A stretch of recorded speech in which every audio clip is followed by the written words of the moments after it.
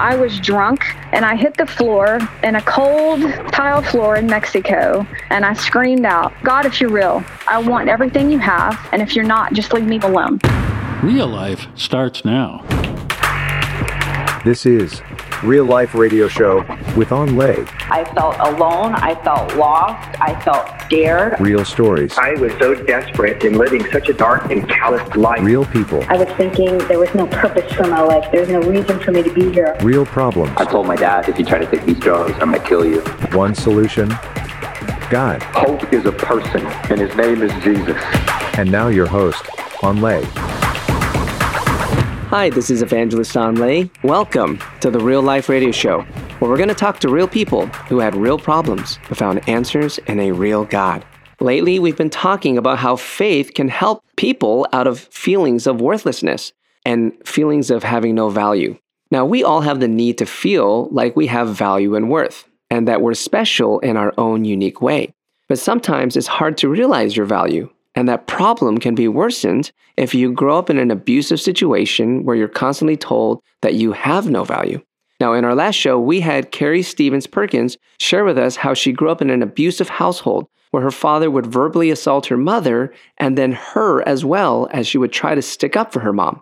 She was often told that she was ugly, fat, and that she would never amount to anything. It made life so difficult. And when she was 14, she got into drugs and alcohol and started living wildly. She shared with us how she had 4 abortions due to some very toxic relationships that she ended up in, and the guy would always give her money and would tell her to go get an abortion. Today, she's going to share how an encounter with God brought such a drastic, wonderful change into her life.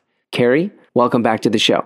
I'm so glad to be with you again. Kari, it's great to have you back. Now, I understand you weren't super into faith growing up because your father was supposedly, getting religious, but then would give your family so much verbal abuse, and it painted faith in a very bad light. Can you tell us about that? We went to church, and the first time we went to church, my mother fully gave her life, and my dad went down also, but my mom took off running. And then after that, we would, as a family, Sunday mornings be getting dressed, and there was chaos. I used to call it the hell because we all dreaded Sundays because it was fighting on bathroom. My father would pull us out of the bathroom, my sister by her hair, scream at us, hollering, calling us names. We'd all be crying and fighting to the car, get in the car, screaming, fighting, name calling.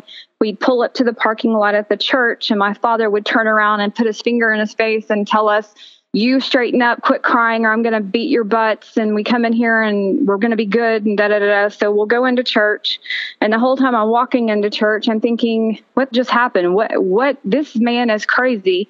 And then to go in and then be worshiping and my father have his hands raised to God and crying, I'm like, what kind of God is this? And how could I ever call him father when my father is worshiping him, but yet, he's Satan himself in the car when we get home. So we hated church, hated going to church. Wow. So after experiencing that criticism, how did that make you feel about being accepted by God? He was unattainable to me because I wasn't worthy. I wasn't a good girl. I would never be a good enough person for God. I just couldn't get to God. He wasn't attainable. Yes, I understand how you could feel that way. Let me go back to the time where you felt incredible depression about the 4 abortions in your past, that when you got married and you had children of your own, suddenly that came back up. Can you tell us about that? The first marriage, like I said, I went into it 3 months pregnant.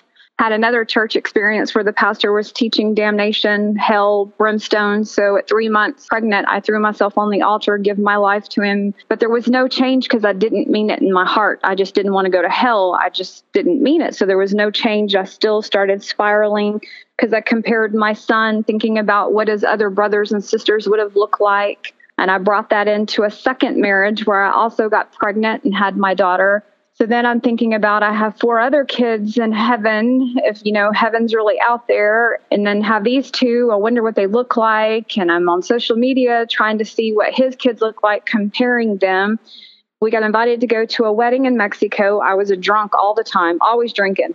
I was drunk and I hid money from my ex-husband because he was into drugs. I was into alcohol, and he'd take the money to go buy drugs or I wanted it for alcohol. So I went to get the money to go buy something and the money was gone. So everything in the room went black except for his head, and I wanted it. So he came out of the shower, and when he came out, I took him and picked him up and threw him across the room. He almost hit a coffee table corner that almost killed him.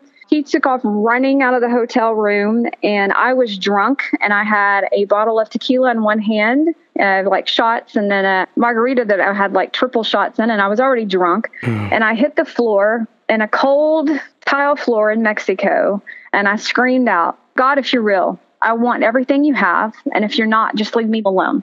And at that moment, I had a vision of Jesus coming into the room, and he touched me on my shoulder. And I can say that I've never been the same. I've been serving him ever since. And I know God had to meet me in that way, because every time I went to church, I would always pick the wrong place or at the wrong time where they were at hellfire damnation. And I didn't relate because I already thought I was bad. So if I'm bad, what's the point of even trying to be good?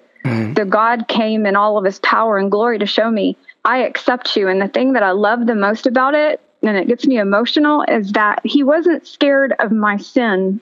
He walked in the middle of my sin while I was committing my sin.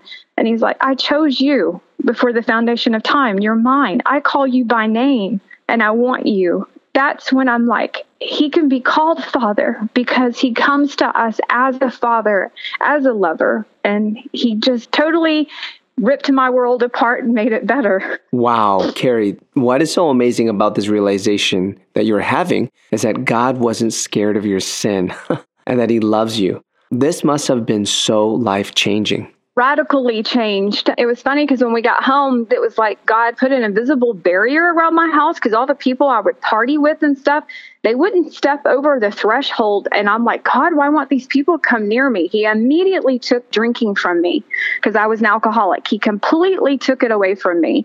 My smoking went away 2 years later. I quit partying. People quit coming around. The gossiping, the backbiting stopped. But I was so hungry for his word. I could not get enough of his word. I was going to every church service, every function, everything you could imagine because I was hungry. Oh, this is amazing, Kari, how God changed your life. What would you say to the person who might be where you were in the past, where they feel like God couldn't love or accept them because of their past sins? Just cry out to God from where you're at, because you are good enough and you are worthy enough. And Jesus is the true lover of your soul, and he would do anything for you. And it's like I had someone tell me once before, and I'm telling you this now, is that if you were the only person on the planet, he would have died just for you. And he longs for you, and he loves you just where you're at. He's not scared of your sin, and he's big enough to conquer any fear, any doubt, and any rebellion in your heart. He can just take it and he transforms it. It's gone. He's wonderful. Wow. What it sounds like to me is now you understand that God is not distant, but he is your true heavenly Father. Yes. I call him Daddy. Yes. And though you had difficulty with your earthly father, your heavenly Father provided that relationship that you were needing in your life for such a radical change. Yes. Kari, you're such a precious soul. Thank you so much for sharing with us today. Thank you. Hang on. We aren't done yet. I want to talk to you more about this right after the break. My friends, this is Evangelist Anh, and I have a huge heart to study how Jesus is working in people's lives today and how he can change the lives of so many more. Will you partner with me to get this show on another radio station in a different state?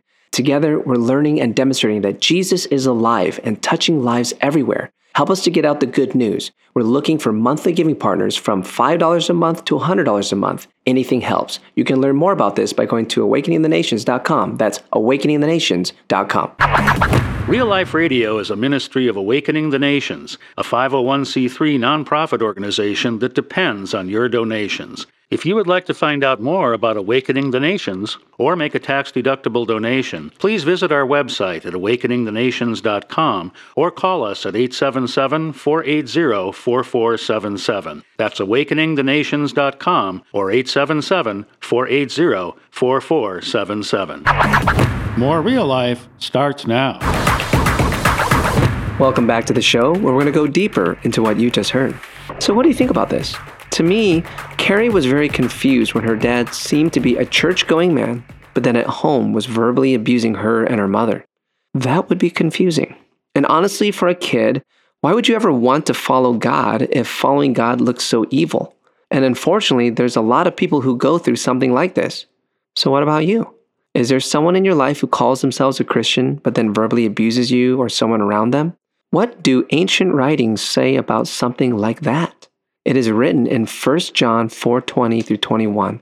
If someone says, I love God, and hates his brother, he is a liar. For he who does not love his brother whom he has seen, how can he love God whom he has not seen? And this commandment we have from him, that he who loves God must love his brother also. See, according to ancient scriptures, if someone says that they're a believer or a God-loving, God-fearing person, then they will have love as their key marker in their lives. They will be considerate and loving, not perfect, okay?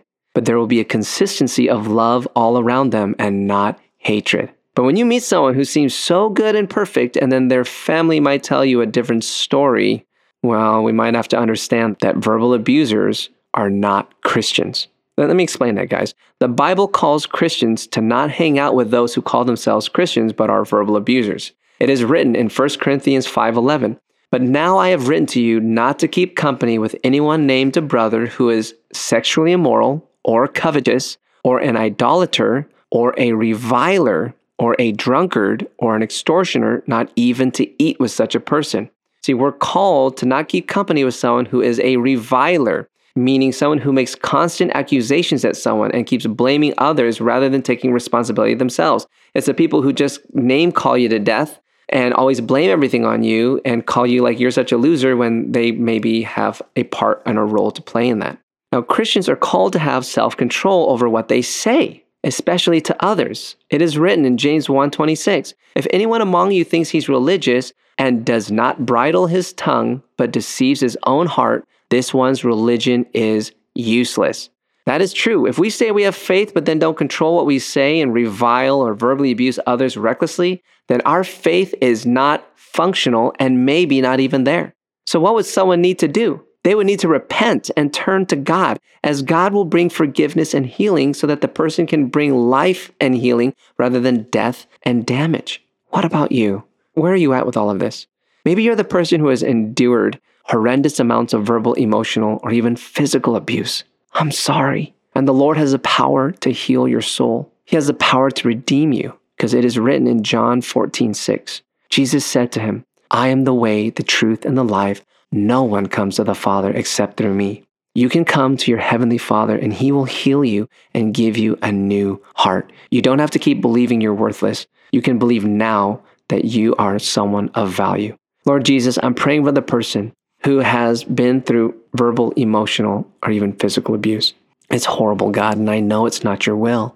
So right now, Jesus, we receive your Spirit. We receive you, Lord Jesus, and we want salvation so that we can bring life and deliverance for others. We ask for this in Jesus' mighty name.